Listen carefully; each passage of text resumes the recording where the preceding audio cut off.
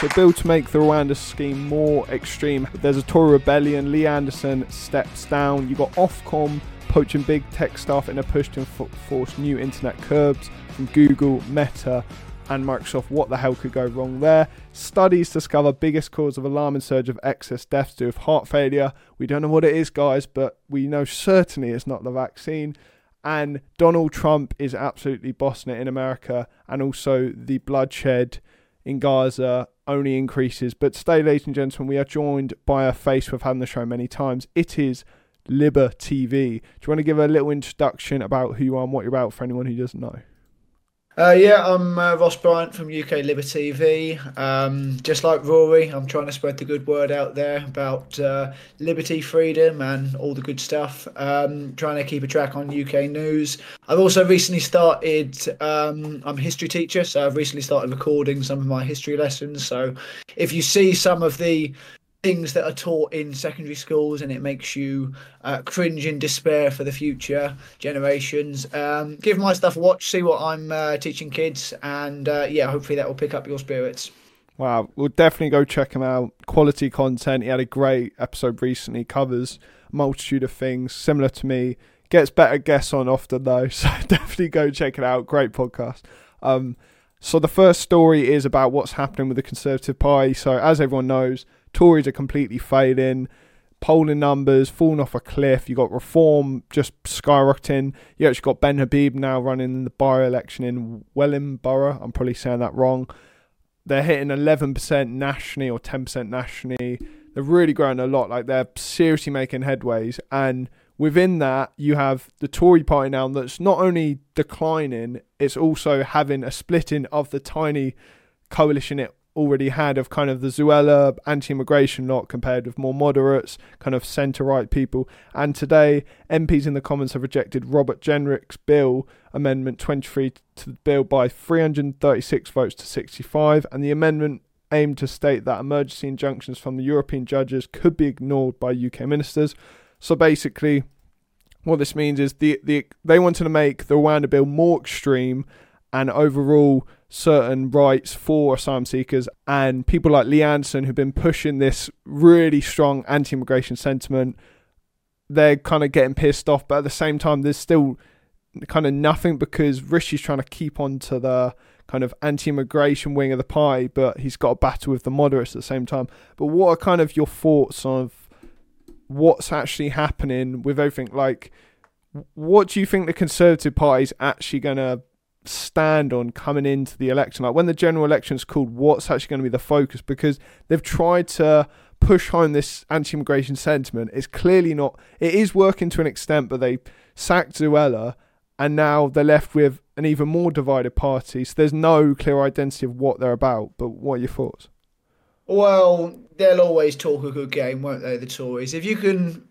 If we talk about the Republicans as well in America, the Republicans and the Tories are good at one thing, and that's always talking a good game. And of course, they never follow through then, and that's why they're now being punished in the polls, as we can see. They always talk a good game when it comes to immigration, do the Tories. For the last 14 years of Tory rule, it's always been, rock solid on immigration, and yet we're going to cut the numbers down, and it's going to be the lowest year ever. And even after Brexit, we're going to really ram home immigration. And consistently, year after year, immigration kept continuing in increasing numbers into this country. And it's essentially not sustainable. There's a whole host of reasons why it's not sustainable. The pressure it puts on social housing, the pressure it puts on public services, pressure it puts on schools and hospitals, etc. It's not a coherent plan at the moment, this Rwanda bill. The move to make it more extreme, I think essentially they're pandering for, I don't want to say an anti-immigrant vote, because I don't really think people vote solely just on that basis. But yeah, it looks like they're trying to do their best to appeal to the right of the country. I think it is too little too late. I think people are now calling them out on it. I think the fact that they are so divided on that will ram home the message that people can't trust the Tories on this issue, and rightly so. The sacking of Suella Braverman and the stepping down of Lee Anderson two of the kind of critics of the of immigration into this country. Clearly, this just highlights the divide within the party. Clearly, this just shows that it's not a unified message. Although, interestingly, I mean, if you just look at polling data across the UK, every constituency, bar a few within cities, London, Brighton, a few in Liverpool. Every constituency states that there needs to be more action done regarding immigration, not less. And you can see why. People know why. It's not an issue that people feel comfortable talking about in public now. Hence why Lee Anderson, hence why Suella Braverman got the sack as well. And hence why they're facing all this opposition now. However, as usually is the case with these people, the intelligentsia class, the political elite, whatever we want to call them, are against the people on this. The people seem quite well decided on the fact that they'd like to see immigration come down. Now, I'm a libertarian. I don't believe in going on people's will to base a society off of and base public policy off of. You should do what's right. However, on this particular note, I think the people are correct on this. And the Tories are rightly getting scrutinised for this. And as we kind of mentioned earlier, they're going to be smashed in the polls for 14 years of failure. Yeah, I think that's so true. Like everyone in the UK wants low immigration. When you look at what's happened with people's views on it, like it hasn't shifted that much. It's always been in I think the top 5 policies, and every government they promised to lower it. I mean, even under Jeremy Corbyn, I remember speaking to a person who's actually a right winger, and she said Jeremy Corbyn was against immigration, and that's kind of interesting angle because that's the DUP stance, which is DUP, yeah, I was getting the wrong acronym or something there, in the sense like old school leftism of low immigration but kind of national sovereignty, and we're seeing that Keir Starmer simply doing nothing, he's gaining votes, and it's amazing to watch kind of the Tories destruct themselves while Keir Starmer still stands for little to nothing, and he's managing to absolutely crush it. I mean, even when you look at the Israel situation right now, you have 28,000 dead, you have like thousands of women and children dead.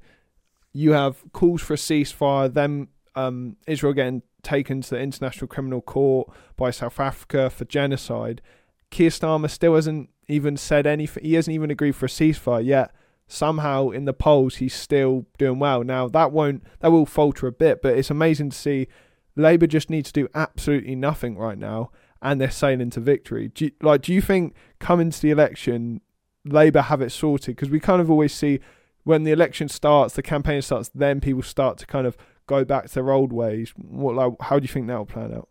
So I think Labour have got this wrapped up. It's a little bit like it's kind of shades of 2020 for the Democrats, really. I think after 4 years of Trump, American voters were kind of so, I guess, tired of the drama that Trump brought, and so rejected him at the polls. Now we can talk about the legitimacy of that particular election another time, maybe. But Biden didn't have to do any campaigning in 2020. He simply just had to be the anti-Trump figure, and I think Starmer is going to do the exact same thing. He can just essentially be the anti-Tory figure, keep his mouth closed as much as possible on any particular issues that could upset him. So obviously you mentioned Israel Gaza there, so that's going to be the most interesting one. Obviously Biden in America has been hammered for not being harsh enough on Israel and continuing to fund them. Obviously the kind of political left in this country leans very heavily towards the Palestinian cause, and so naturally Starmer having not outwardly condemned it, Starmer having not outwardly shunned Israel, is not going to endear the party faithful to him any stronger. However, he really does not need to do this then. Essentially, he does just need to keep his mouth closed and just ride out the victory. The Tories will be punished. I mean, we've all seen the predictions on YouGov. I know polling, we can't always trust it. Going back to the Brexit vote, they got that one wrong. But yeah, they're not going to get it wrong by this percentage. I was looking at the numbers. We were looking at the numbers just before this, and we saw um, it's the lowest swing needed in history. It's what did we say? It was 12.7% needed, Mm. and yeah, they'll crush it in a landslide. Interestingly, it'll be obviously we think back to the '97 election when Blair, smashed it for Labour. Then I don't think people will think of Starmer in the same way they think of Blair at the time. Blair was kind of like a new politician, seen as a kind of radical centrist or whatever we want to describe him as, this Blairism. I don't think people were, feel an affinity to Starmerism. I don't know if there is such a thing as Starmerism. And I think a lot of the Labour vote will just apathy due to the 14 years of Conservative rule, in which people have seen, as we've discussed already, immigration go up. They've seen inflation hit. They've seen the cost of living crisis. They've seen the pandemic mishandled. People will punish the Tories. And vote Labour, not because it's Labour, but because it's to punish the Tories. So we voted for the blue team last time. This time we'll do the red team. And then who knows, in 10 years' time, we'll vote for the blue team again. Yeah, I think that is what's going to happen. And Keir Starmer is playing it very smart in the fact that he knows he doesn't need to condemn anything, and he knows that any political risk is stupid. Just as a correction, by the way, I didn't mean the DUP. I meant the Democrats. I can't even remember them right now, but I didn't mean the DUP when I said that, by the way. And I think, you know, in the sense that, like, the reason Labour are doing so well is not because they're offering much of a solution. It's simply because the Tories are fucking useless. That's simply put. But talking of the next story, so Ofcom poaches big tech staff in push to enforce new internet curbs. So this is just standard stuff right here. So Ofcom has been poaching staff from big... So if anyone doesn't know who Ofcom is, UK regulator of TV and the internet, and now there's going to be exceeding powers of internet platforms where basically they're going to be more liable to hateful content or multitude of things that will mean they'll censor more, and Ofcom are going to be the people regulating that. So Ofcom has been poaching staff from big tech companies as the UK media watchdog prepares to enforce one of the world's toughest new regulatory regimes for the internet. The regulator has created a team of nearly 350 people dedicated to tackling online safety, including new hires from senior jobs at Meta, Microsoft and Google. Ofcom also aims to hire another 100 this year. The staff increase are a response to the Online Safety Act, which became law in the UK in October. It gives the media watchdog sweeping new powers to oversee some of the biggest companies in the world, as well as hundreds of thousands of smaller websites and apps. So, and this, bearing in mind, when everyone ever talks about this, all they bang on about is, sexual abuse, porn, which these are real issues and there should be things to curb that. But let's not forget, ladies and gentlemen, whenever there is legislation that threatens our liberty, it's never going to be done, as I always say, it's never going to be done through good things. No one will accept legislation that encroaches our freedom if it's for a bad reason. Then, like, that just doesn't happen ever. So anyone who uses that argument to defend a multitude of stuff here, but the bottom line is, you look at who the regulator's hiring. It's from companies that have just, censored information for years and years and years, and now they're hiring from those same places. There's just a complete breach of impartiality there. But what are your thoughts? I mean, I remember when when Elon Musk bought Twitter and dropped the Twitter files. Just daily revelations of quite how much state interference there was in the handling of Twitter. Calls from the FBI to tell them to censor this person, calls from the State Department, calls from the White House, everything. And now we know the full extent of the corruption at Twitter. But, let's see the Facebook files, let's see the Microsoft files, let's see the Google files. We never will, but you bet your bottom dollar they are equally as dirty, if not more so, than the Twitter files. It is interesting just to see, them buy off these new people. I do think, they will, as you say, try and push this as a child safety thing. They'll push this as a, to combat rampant pornography or combat hate speech or whatever it will be, whoever the hell can define hate speech. Mm. Yeah, there will be slow moves towards it to combat disinformation. Although, I mean, here's your white pill. It seems. I'm not sure if it's just because of the algorithm that we exist in, but it just seems like every time you get a figure from one of these companies talk about disinformation, they just seem to be swamped by, what would you call them? People who are red pilled, I guess, if we want to use the terminology. People who are red pilled just seem to kind of swamp them and just have overwhelmingly negative things to say and just call them out for what they are, which is authoritarian, yeah, psychopaths, quite frankly.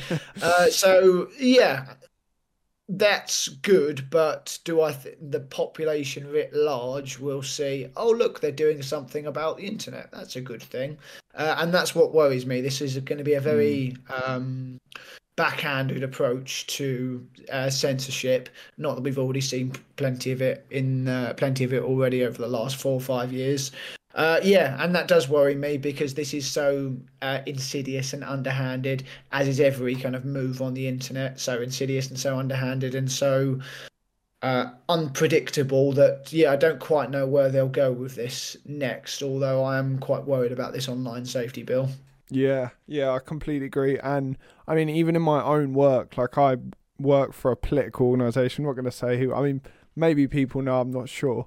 But also I did move jobs, even if people who've been following the podcast for a while know, it's a different place now, and I work on the social media running it, and I see, because I see the messages, I see how many people share content, I see censorship time and time again, and how if I don't use certain words it does better, and I see how many people share it, and then how the followers of the reach plays in with that. And you saw that even the UK government has secret spy units spying on Julie Hartley Brewer, Jay Bhattacharya, Professor Carl Hannigan from Oxford, and like evidence-based medicine.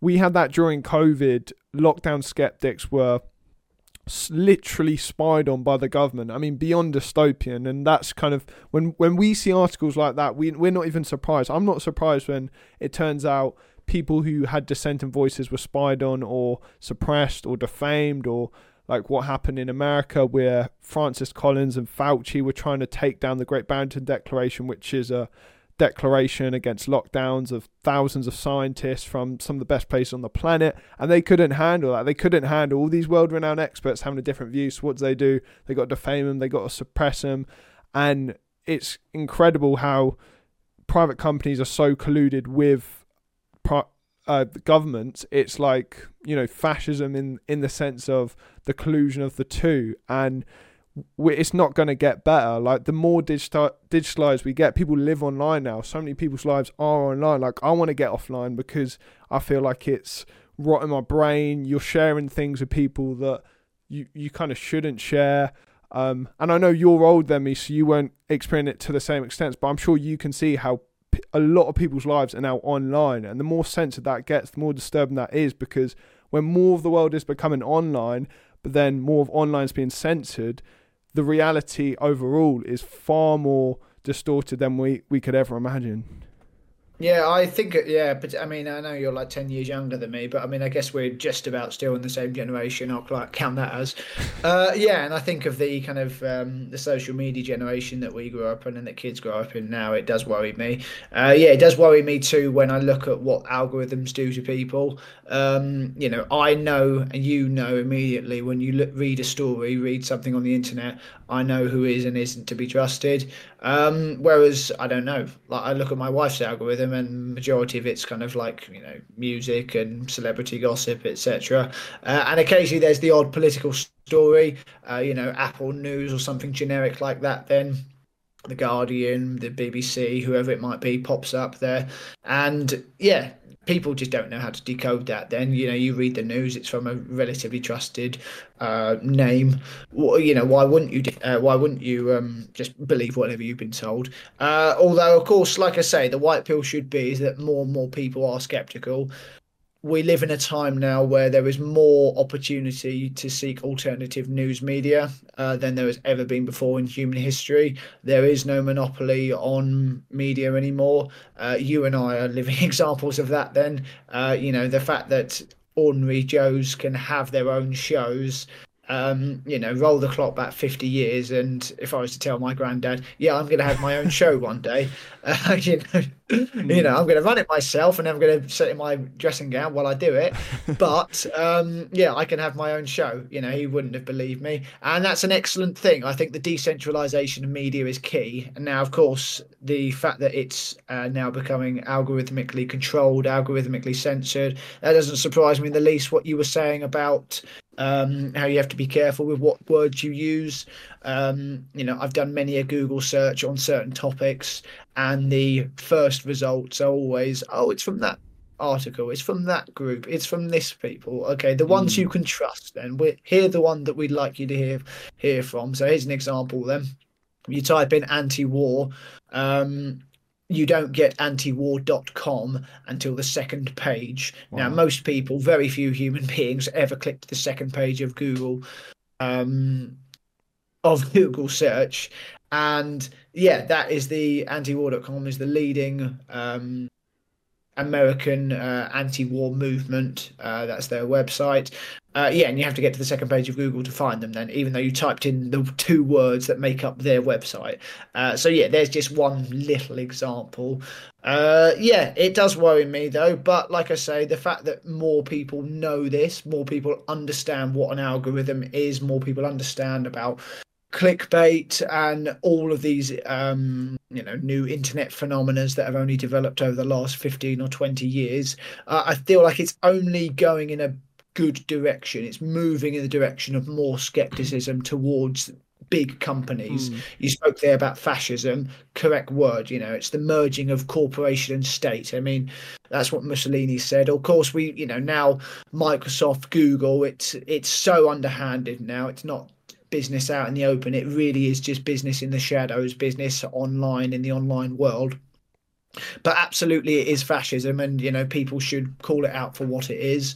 And I think more people do see the kind of collusion between these big companies, and more people are skeptical. More people are going to alternative voices. So anyone who listens to this show will hopefully know that. Yeah, I know what you mean in the way of opportunities, and what we have access today is unbelievable compared to past generations. I would say though it can kind of flip its way around, because I've realised with certain issues I'm so don't know what to believe, and part of that is because it's either I don't want to believe or whatever it is, but I don't know what the line is of truth. So the more kind of censorship, the more people are going to obviously believe dissenting voices, but then that's when the dissenting voices could be co-opted of fame or money, or so it's kind of a loop of misinformation where mainstream news becomes so misinformation and bollocks that you go to alternative sources and their independence, you can trust them more. But then when that becomes an incentive structure to make money or clout, and we do see it with certain issues, I'd say the trans movement's a good example. It's definitely a disturbing feature that we have 1,000 more referrals of gender dysphoria to the NHS every year. It's disturbing that we're seeing a massive uptick of that, but at the same time there's people making their whole careers off just talking about that, and then within that there's misinformation obviously over that, and then it's kind of a cycle. But then no one believes in the mainstream because they're acting like it's not an issue, but then they go to these people who just make a living off it, so it works great. So it's very disturbing within that. It's I'm right now kind of grasping climate change. Now I think climate change is an emergency, and it is an issue. The question is how to deal with it. But within that, there's so many kind of different opinions that seem right or believe, but I don't trust the mainstream media because I know what happened with COVID and stuff. So it's do you know what I mean about how I'm scared it's going to inverse almost, and that people are going to take advantage of mistrust. I mean, people are taking advantage, but how far can that go really?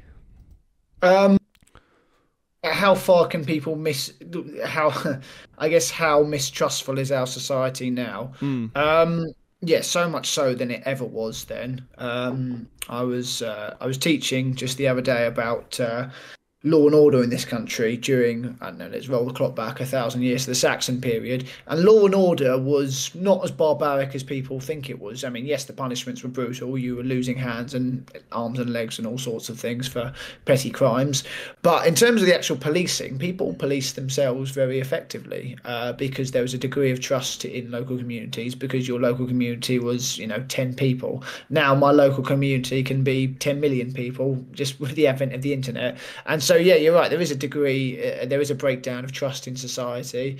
And I don't think the toothpaste is going back in the tube on that one. I don't see how we can go back from that. So, yeah, it is a problem knowing, what to trust, knowing, where to get reputable news from, particularly if you're kind of new into this world where you know that you can't trust what you see on the TV, but yet you're not sure about everything that you can read online, who's just pushing for clicks, who's just, out to maximize their YouTube ad revenue.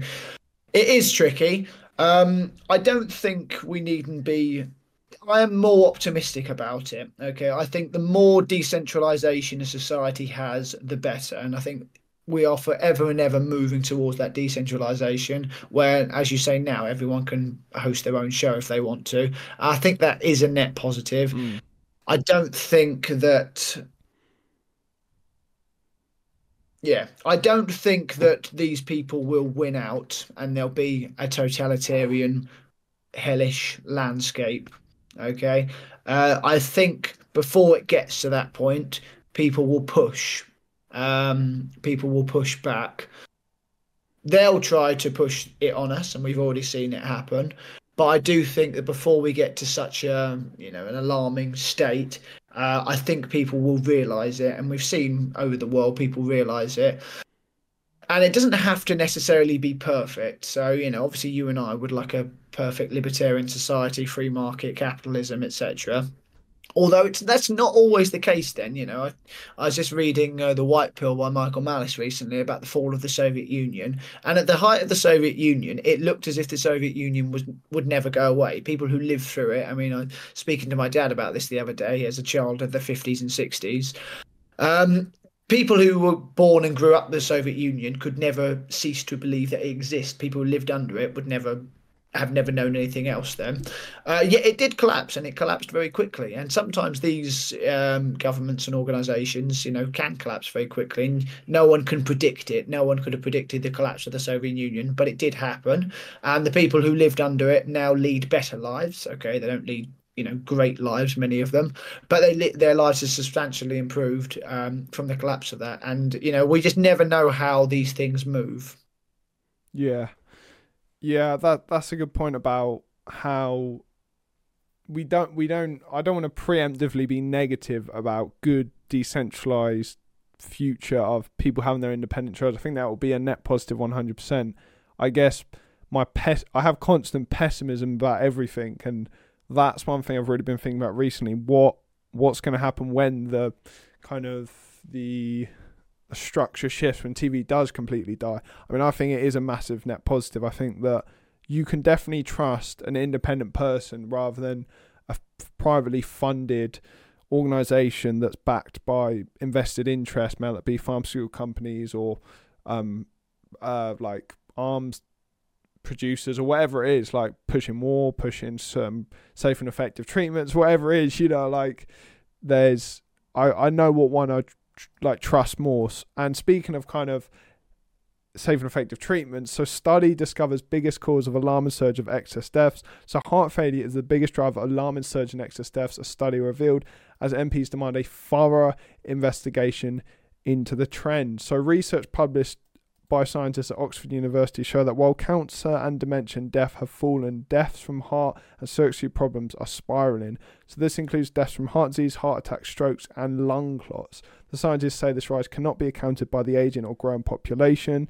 And next week we'll see a debate in Parliament when MPs will call for the government to investigate the problem, with the numbers rising since the pandemic, and that is the debate that happened yesterday with Andrew Bridgen.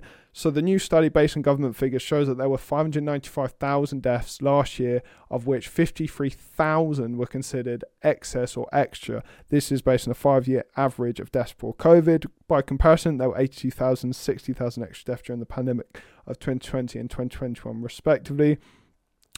And last year, there were 100,000 more deaths than there were in 2011. The report shows the highest figure recorded in non-pandemic year since the Second World War. And Professor Carl Hannigan, Director of Centre of Evidence-Based Medicine at Oxford University, who co-authored the study, said, "These figures are a real cause for concern. These deaths cannot be explained by COVID, population growth, nor ageing." As I just said, I don't know if I repeated that. I do love Carl. I've met him in person. Lovely guy. But bottom line is, you had a lot of doctors before, like Carl Hannigan, you had Joe Bhattacharya. I mean, Joe Bhattacharya a little bit about, the risks of, for instance, vaccinating younger people. And you've had people like Dr. Seema Malhotra, the cardiologist, world-renowned, who said that we're going to see an increase in like heart attacks, heart disease, or heart failure.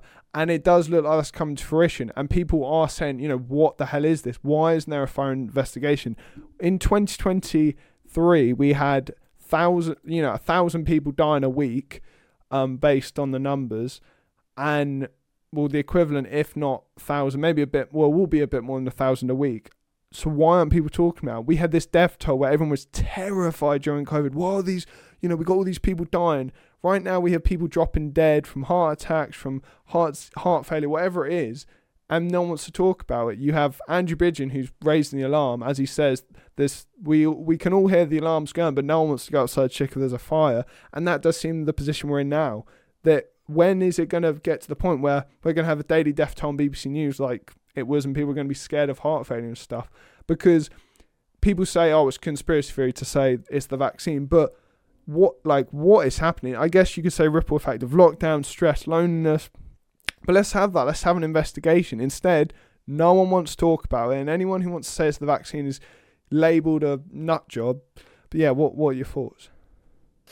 Isn't it ironic that one of the rationale for COVID and for lockdowns rather was that it was designed to protect grandma and protect all the old people, and if you didn't want to do it, you were a grandma killer who was selfish and just wanted to get their hair cut and yada yada. We've heard it all before, and now we're in a situation. So I shouldn't take this in jest, but there is just so much irony in it because it's very serious. We're in a situation where disproportionately, elderly people have been dying in numbers, as you say, not seen since, far more than in the last few years.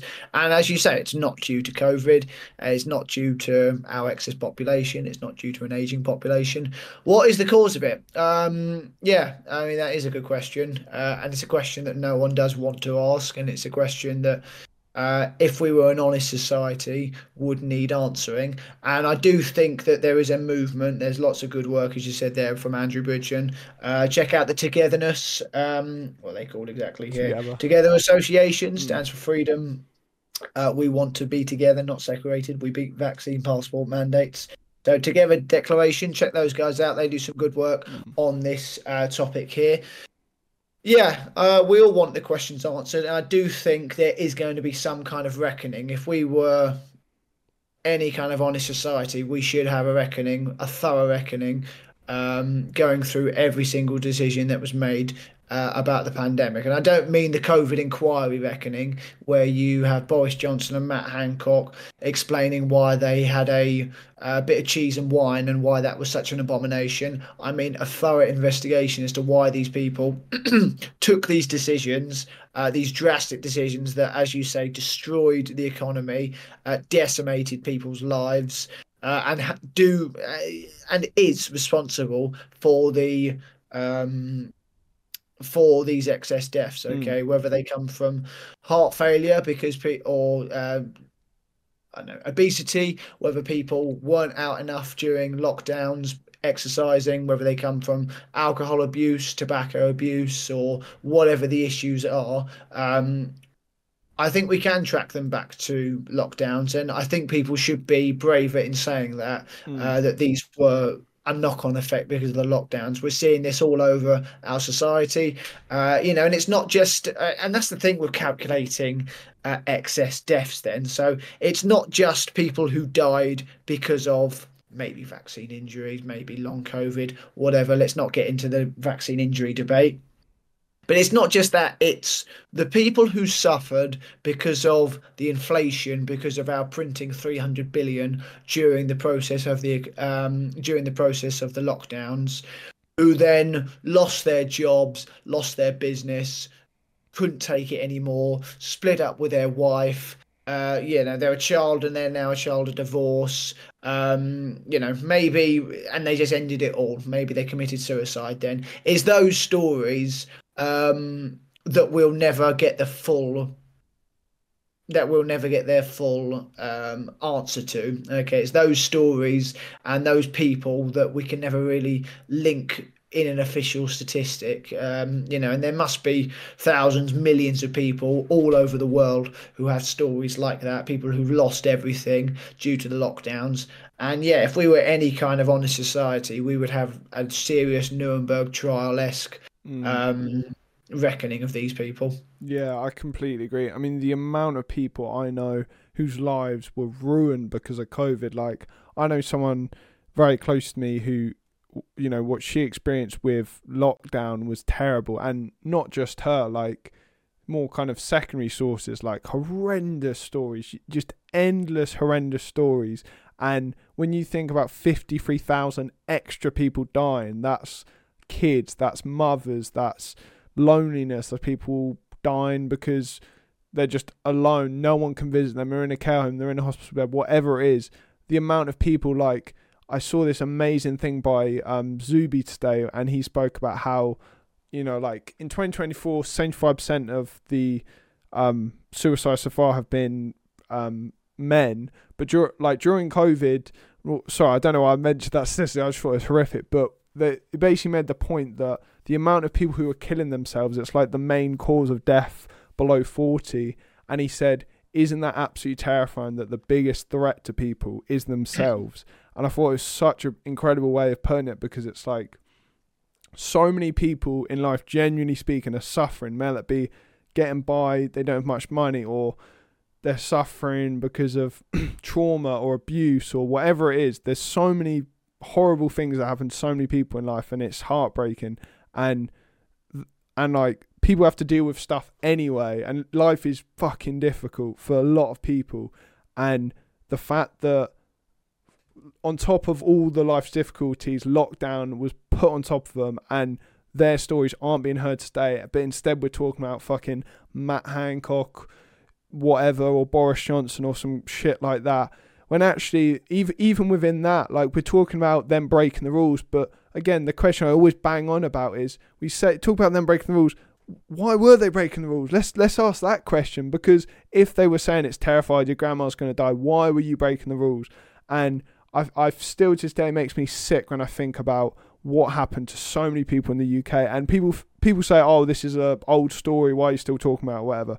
The reason we are, because there hasn't been a reckoning, there hasn't been an acceptance that lockdown killed people. And people can say it's a conspiracy to say these deaths are because of the vaccine. Now, I don't think they're all because of the vaccine. I think it's a multitude of things. But even if zero of them are the vaccine, you have to admit then lockdown was a complete failure, which is also a mainstream thing that was pushed. And if you went against that, you were a conspiracy nut. So it's either a combination. Some people on extreme say it's mostly vaccinated. I don't know about that. And then, or lockdown was a complete farce and completely destroyed everything about the UK and killed a bunch of people. So what one is it? You can't have, no, it was none of them. It's just happened to be 53,000 people dying, because you are living in fairy tale land if you think that.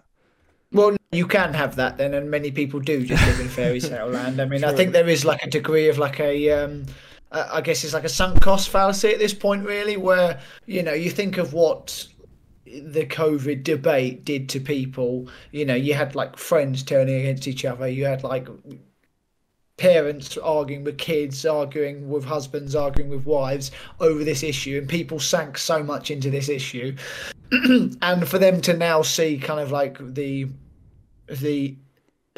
John Hopkins study that just reveals like what waste of time lockdowns were and how they were prevented deaths by like 0.002% or whatever the figure was.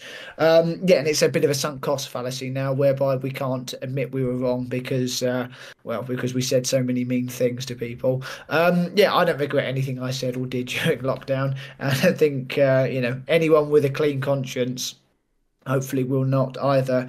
Yeah, it is.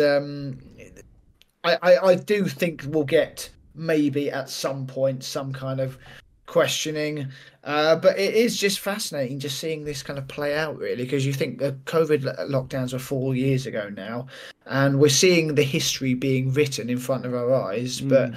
it just terrifies me that history will be rewritten. But then again, I bring back to, guys like you and me, Rory, history won't be rewritten because now we have the internet. We can hang these people by their words. We can hang these people by their actions. We can get on small shows like this and bigger shows and then bigger and bigger and bigger, all the way up to like the Joe Rogan experience where you can have people on to say, look, these are what these people did. Don't you ever forget it. Amen. Amen. El resistance. Yeah, I completely agree. Like we like even if it is documented that lockdown saved lives, we know it's not, and there'll be substantial people in their hearts and minds know that's the case, and the rest of people can live in fancy land. So kind of finishing off almost talking about Donald Trump. So for anyone who doesn't know about what's happening in America, Donald Trump, 91 or 92 charges. He's been found guilty already on one of those charges for fraud, and he is absolutely crushing it. He hasn't attended a single debate. He's going to absolutely annihilate all the people in the Republican primary. And what are your thoughts of what's going to happen in America, because we have a massive support of him, and what's your take of Trump, and also what do you think is going to play out? I mean, American politics is only 250 years old, give or take. And this is like never, I mean, I don't think this has ever happened before in any first world country any first world country at all, which is leads us to the point now, can we call this, can we even call America a first world country anymore? Who knows? Yeah, Trump, he represented a repudiation of everything bad in America, and the black eye that he gave to the establishment in 2016 was just as sweet as the black eye that Brexit gave. And so, for that reason, I celebrated his victory just because of the outpouring of grief that the establishment displayed during it.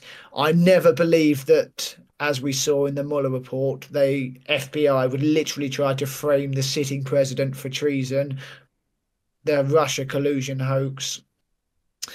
Yeah, and since then it was clear that they were trying to take this guy out from the start. And for what reason in particular? I mean, he wasn't a particularly anti-establishment candidate by the end of his term in office. He didn't do what he wanted to do. He didn't cut the border. He didn't build the wall. He didn't particularly cut immigration. He definitely didn't drain the swamp. He had some terrible nomination. He had some terrible appointments. People like John Bolton, who is just the worst human being in the world for anyone who knows him. He continued the war in Yemen. He continued funding Saudi Arabia to fund the war in Yemen, which is just the most brutal conflict ever. I had a guy on my podcast yesterday, he's talking about it, the biggest humanitarian crisis in the world at the moment. Outbreaks of cholera, some 300,000 deaths since 2015, since the war broke out. Awful, awful stuff there. And of course, 2020, Trump was the lockdown president, okay? He came out at the end in 2021, but he was there at the start. He was mocking Sweden for not locking down. He was mocking countries for not locking down hard enough. He was the vaccine president. He was Operation Warp Speed. So from his pure analysis of his abilities as a president, he did a horrible job. It's more about what he represents then. He represents, and this is his selling point as a president. It's, they don't hate me, they hate you, and they hate the fact that I'm sticking up for you, which is, his ultimate selling point. And it's true. These people, what did Hillary Clinton call them? The undesirables, the unwashables. Oh, I forget what. what was it? The term Deplorables. now. Yeah, the deplorables. Yeah. Yeah. So like we can see this. Okay, you turn on you turn on American TV and it's just so toxic. It's full of um, talking about the great unwashed, these MAGA Republicans, whatever you want to call these people. It's 70 million people in the country. What is it? 75 million people voted for Trump supposedly at the last election. Yeah, and it's just extraordinary. He's not allowed to say utter a word in a debate format, and yet he comes out at what is it, 53%? I think he took in Iowa. If what is excellent is that Trump is still the anti-establishment candidate. Like I said, I don't fully trust his anti-establishment sentiments, having not proven that last time round. But the establishment candidates, I could argue that DeSantis, Haley is definitely, she is a terrible person, and DeSantis is good on the woke stuff and good on culture war issues. But when it comes to being president, that's really not important, to be honest. It's good for a governor. He was an excellent governor. He did well for COVID. But when it comes to being president, your foreign policy is probably the best thing and the most important thing. And he's just all over the place and god awful with that. And it was sad to see Vivek Ramaswamy drop out. He was good on 90%, 95% of issues. He had some stupid stuff to say about Mexico and China, but let's allow him his faults there. Yeah, so it's sad to see him drop out. And yeah, I think we are going to see a Trump candidacy, obviously, by this point. In terms of his kind of charges against him, it's extraordinary. We have never seen anything like this then. They're going after him for things that, well, they're having to find things to go after him for. Let's get that really clear here. They are trying to get this guy. I don't know about that. I don't know. I think that I mean, my view on Trump, I do agree with what you mean about how he is kind of with the, regular people, if you want to call him that, but he, like, what Trump is now is completely different from what he was back then. Like, for instance, I would say looking at Trump, and so for instance, in a recent speech, he spoke about the great unwashed, how they're going to like poison our blood. Like, he was using Hitler quotes and stuff. And I don't agree with the rhetoric of kind of, he is literally Hitler, but there was also one of the biggest neo-Nazis in America had a dinner with him and Kanye only 6 months ago or something, and I'm genuinely scared for American democracy. And I know that when people hear that, they kind of put me in the kind of, you watch CNN, you're a complete I don't know, woke, whatever. But I genuinely am. When I look at what Trump says, he for instance, Trump refused to sign a document recently that he promised he wouldn't do a coup. He wouldn't overthrow the government. Ron DeSantis signed it, Joe Biden signed it, but he's refused to sign that. Bearing in mind, he signed that before he said the election was rigged.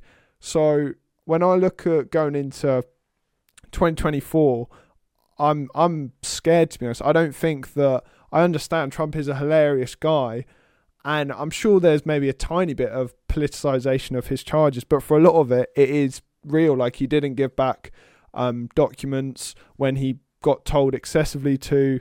And I'm not saying that Joe Biden's innocent either, with Hunter Biden, Ukraine. Like, there's loads of corruption. I'm not like someone who just loves Joe Biden. I don't like Joe Biden either at all. But I do think I am scared for America. I would go as far to say that if Trump gets elected, I wouldn't be surprised if it's the end of democracy in America. I mean, a republic, whatever you want to call it. Well, would that be such a bad thing? I mean, Jesus, if what they've had since 1913 and the creation of the Federal Reserve is called a democracy, then yeah, let's do away with that then. If it's so bad, I mean, yeah, just on the charges thing. I mean, don't necessarily think that they're not politicized.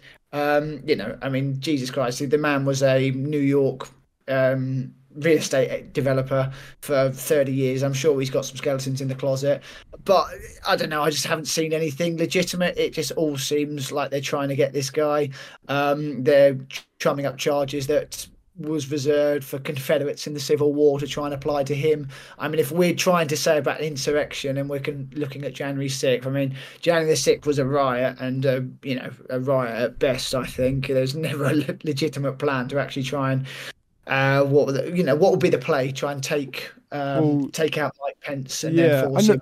But then, like, when you look at the charges of the people who've been, so there's been 1,000 people who are going to get taken to court. There's been, I think, 300 charges or something. You had people in the Oath Keepers who admitted to try and overthrow the government, and you've had people who, like, you've had legitimate people plead guilty to planning to because they said that's what Trump wanted, and Trump said the election was stolen. He had fake elective scheme in multiple states. He had calls where he said, "Give me extra votes." Like, when I look at how Trump dealt with the election, I would say if that isn't a coup, or at least an attempted coup, because he's such a moron, like, what would be a coup? Because almost all coups are like, the election's stolen or whatever. And I don't know. I don't know how, what is the difference? I'm not saying it was organised. It was the most pathetic coup ever, but there were 250 police officers, whatever, injured. And I know no police officer died directly from violence, but let's say they got in there, logistically nothing would happen. But if Trump said for the military to help the supporters, like, it wasn't far off. He waited hours or like 2 hours after to actually condemn it. So in that respect, I don't know how, like, what could have Trump done to make it a coup when he tried a fake elector scheme? He asked for more votes. He said the election was rigged. His supporters tried to storm the Capitol. What else could he have done for it to be an attempted coup, at least? Well, if this was a coup, I mean, it was the first ever coup that no one brought a gun to. There were no serious, these are Trump voters. These are rednecks. So I'm sure they've got, they exercise their Second Amendment rights properly. No, I think, yeah. I mean, I don't think this was a legitimate attempt to overthrow the government, and I think you're probably more of that opinion as well. But it's been co-opted to such a point now. I mean, we've seen how the January 6th riots have been covered. Then we've seen that the footage released in Tucker Carlson's interviews was not the full footage that you got on the CNNs and on the MSNBCs, in which they played the same violent footage. Okay, people were cracking heads and smashing windows, but then when you see things like the Capitol Police opening up the doors and walking around and giving them almost guided tours, then that does raise questions then. And just your thing on the army, I mean, yeah, I come back to this thing about the Mueller report. Donald Trump was framed by his own deep state. I have no doubts in my mind that if this was a legitimate coup and they got anywhere near taking office, the US Army would quite happily wipe these people out and not lose a wink of sleep over it. I mean, Jesus Christ, American military has fired on its own people before. I mean, you look at what happened in Waco in 1993 with the Branch Davidians and David Koresh. I don't believe that they would have any chance of even attempting a coup, and I don't believe that any of them would legitimately try it. Wait, so what would you describe it then? If so, Trump said the election was rigged. There was a fake elector scheme that he's going to get charged on. He had calls with people about trying to overturn the election. There was, well, you could say a riot, but what could have happened for it to be an attempted insurrection? Attempted insurrection throughout history. I mean, the government being there in the first instance, then actually taking people captive, forcing them to sign things. But was it attempted? Was it an attempt? I mean, they had a noose of Mike Pence. Like, a lot of police officers got injured. What could have been different in that in January 6th of the protesters for it to be a coup? Like, would they have had to succeeded for it to be a coup, or could it be an attempted coup? need to see blood to see a coup, really. I mean, the only blood that was spilt was Ashley Babbitt, who was shot and killed by a police officer when she, for her only crime of crawling through a window. Yeah, I think you need to see blood. You need to see an attempt to try and entrap a politician and entrap government people. But I mean, I think that's what they were trying to do. Though I think they weren't just gonna walk in and just be like, "Hi." Yeah, I was agree. There's some people who let them in, but I don't think if they got in, it would have just been. I don't think they would have been friendly. They brought a noose to the event, famously, multiple nooses of so they could hang people. And about the argument with the guns, I do think that's a decent argument. But the issue with that is, famously, there was a call to Donald Trump in the January 6th hearings of a staffer who said, and people can say it's compromise, right? People can say this is bollocks, but there's multiple collaborations with this. Apparently, many people are coming to the gates because when the protests when there's massive rally, they have to do certain cautionary checks of people, so they're not just bringing guns to obviously shoot Trump. They were saying there were a bunch of people coming with guns, and they said they had to. That's why it was taking so long, because Trump was like, "Why is it taking so long to get everyone in?" And they were like, "Well, so many people bring guns." And then Trump famously said, It doesn't matter. They're not going to use the guns for me," quote unquote, from a staffer who worked with him. Now, people can say that's not true, but when you look at Donald Trump and what he says, is it really beyond the realm of possibility? He said, "Don't worry, it's not for me." No, I think he probably did say that. Yeah. And I think, like with most things, he said it tongue in cheek, and yeah, he probably said it tongue in cheek. I don't think. Let's roll the clock back to 2016. Consistently, we saw a collaboration of big media, the deep state, to try and take this guy out. And I do agree with him. I think the election was rigged. I don't think it was stolen. I think it was rigged. So stolen implies that there was ballot stuffing or ballot harvesting or, I don't know, faulty machines or whatever the thing was then. And yeah, I've not seen I've seen some evidence, but I've not seen enough credible evidence that was the case. Although, was the election rigged? Absolutely 100% it was rigged. It was rigged in the sense that stories were suppressed from the American people. The American people were not told about Hunter Biden laptop story. Okay, the president's son engaged in activities with a country which America is now funding and on the verge of an actively arming a hot war with. Was gauged in illegal activities and trading his name for the privilege. Would that have turned the election? I don't know, but we will never know now. So I agree with him in the sense that it was rigged in that sense. But stolen is just still a step too far for me. Yeah, I do agree with that, because I'm very aware that would have definitely changed up things, and who knows how radically. There's some studies say it hasn't, some studies say it would have made a massive difference, but regardless, there was a collusion, there was suppression, there was people not showing Trump, there were people, certain stories about, what you said of Hunter Biden, his laptop, so many different variables, and also just a collusion in the way of the coverage of Trump. You could say that's rigging. I mean, I guess it's free speech, but it's when it's done in a state with private companies, then it is rigging, because then it's not fair. And I think we could talk about Trump a lot, I think, and stuff. We should do an American episode for sure. But it's been an absolute pleasure. Thank you for coming on. It's been a really good episode, dived into a lot. Where can people catch you? Okay, so just type in UK Liber TV on Twitter and YouTube, and you'll see my stuff there. Definitely check it out. And any last words? Any last words then? Yeah, Trump 2024. Oh, dear me. Do not endorse. Do not endorse Biden either. I just think. I don't either. All right. It's nuts what's happening. But thanks so much for watching, everyone. I really really do appreciate everyone who's listening, tuning in every week. Thanks for coming on. Really do appreciate it. It's been a great chat, and also thanks to all the new faces who've come over, because recently the podcast has definitely grown a lot, and I've been on some big podcasts, and I've had some big guests on, been able to share it, which has been amazing. So welcome everyone new who's joined to the show. If you are interested in coming to the show, do message me. Go over to my Insta @RegPodcast and get in touch.